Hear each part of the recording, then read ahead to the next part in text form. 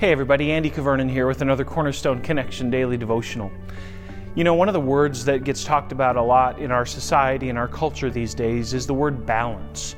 A lot of us are striving for balance. We're trying to balance our jobs and our home life. We're trying to balance our time at church. We're trying to balance our relationships, all those things. And I understand where that word comes from, and perhaps it's a helpful word in many contexts. And I remember, though, when I was a college student, I was interacting with my vocal coach, my vocal teacher. He was my primary college professor.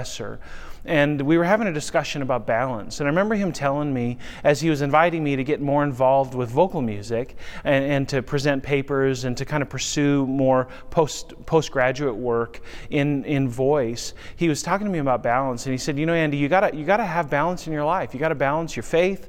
You gotta have your relationships. You gotta have exercise. You gotta have your family. You gotta have all these things. And I remember looking at him and thinking, you know, I know he means well, and I know he's trying to look out for my best interest. I really believe that. And yet I'm not sure that I want to be balanced. See, I was already involved in ministry. I was seeing God work, and I was involved in my relationship with Him, and I was learning and growing.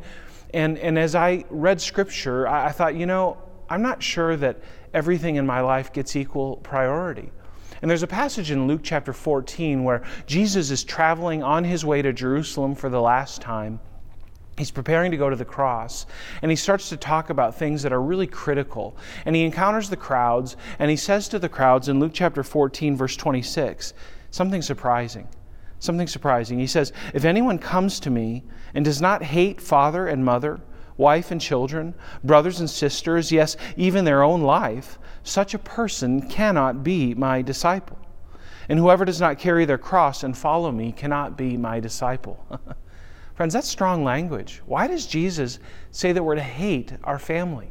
I thought the biblical call was to love our family, to put our families first. Well, friends, here's the thing. When Jesus says hate, He's not using so much a superlative as a you either, love one and absolutely leave out the other.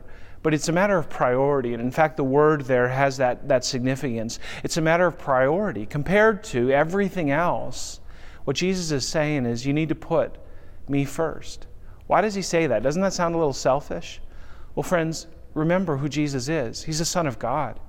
He's the preeminent one of all creation, the firstborn. And so when He invites us to make Him first, He's not inviting us to lose anything. In fact, He's inviting us to gain everything in following Him. And out of our following Him, we do love our family. We do love our neighborhoods. We do work hard in our jobs. We do enjoy hobbies and pleasures in that way. But friends, all of it is for nothing compared to knowing Him. And so I remember thinking to my vocal instructor, appreciate what you're doing. I don't think I want to live a balanced life. I think I want to live an unbalanced life. I think I want to put all my chips in on Jesus and then trust Him for everything else. And friends, one of our values around here is to keep an open hand. And so we want to keep an open hand before the Lord. We want to say, nothing that I have is mine, not even my family.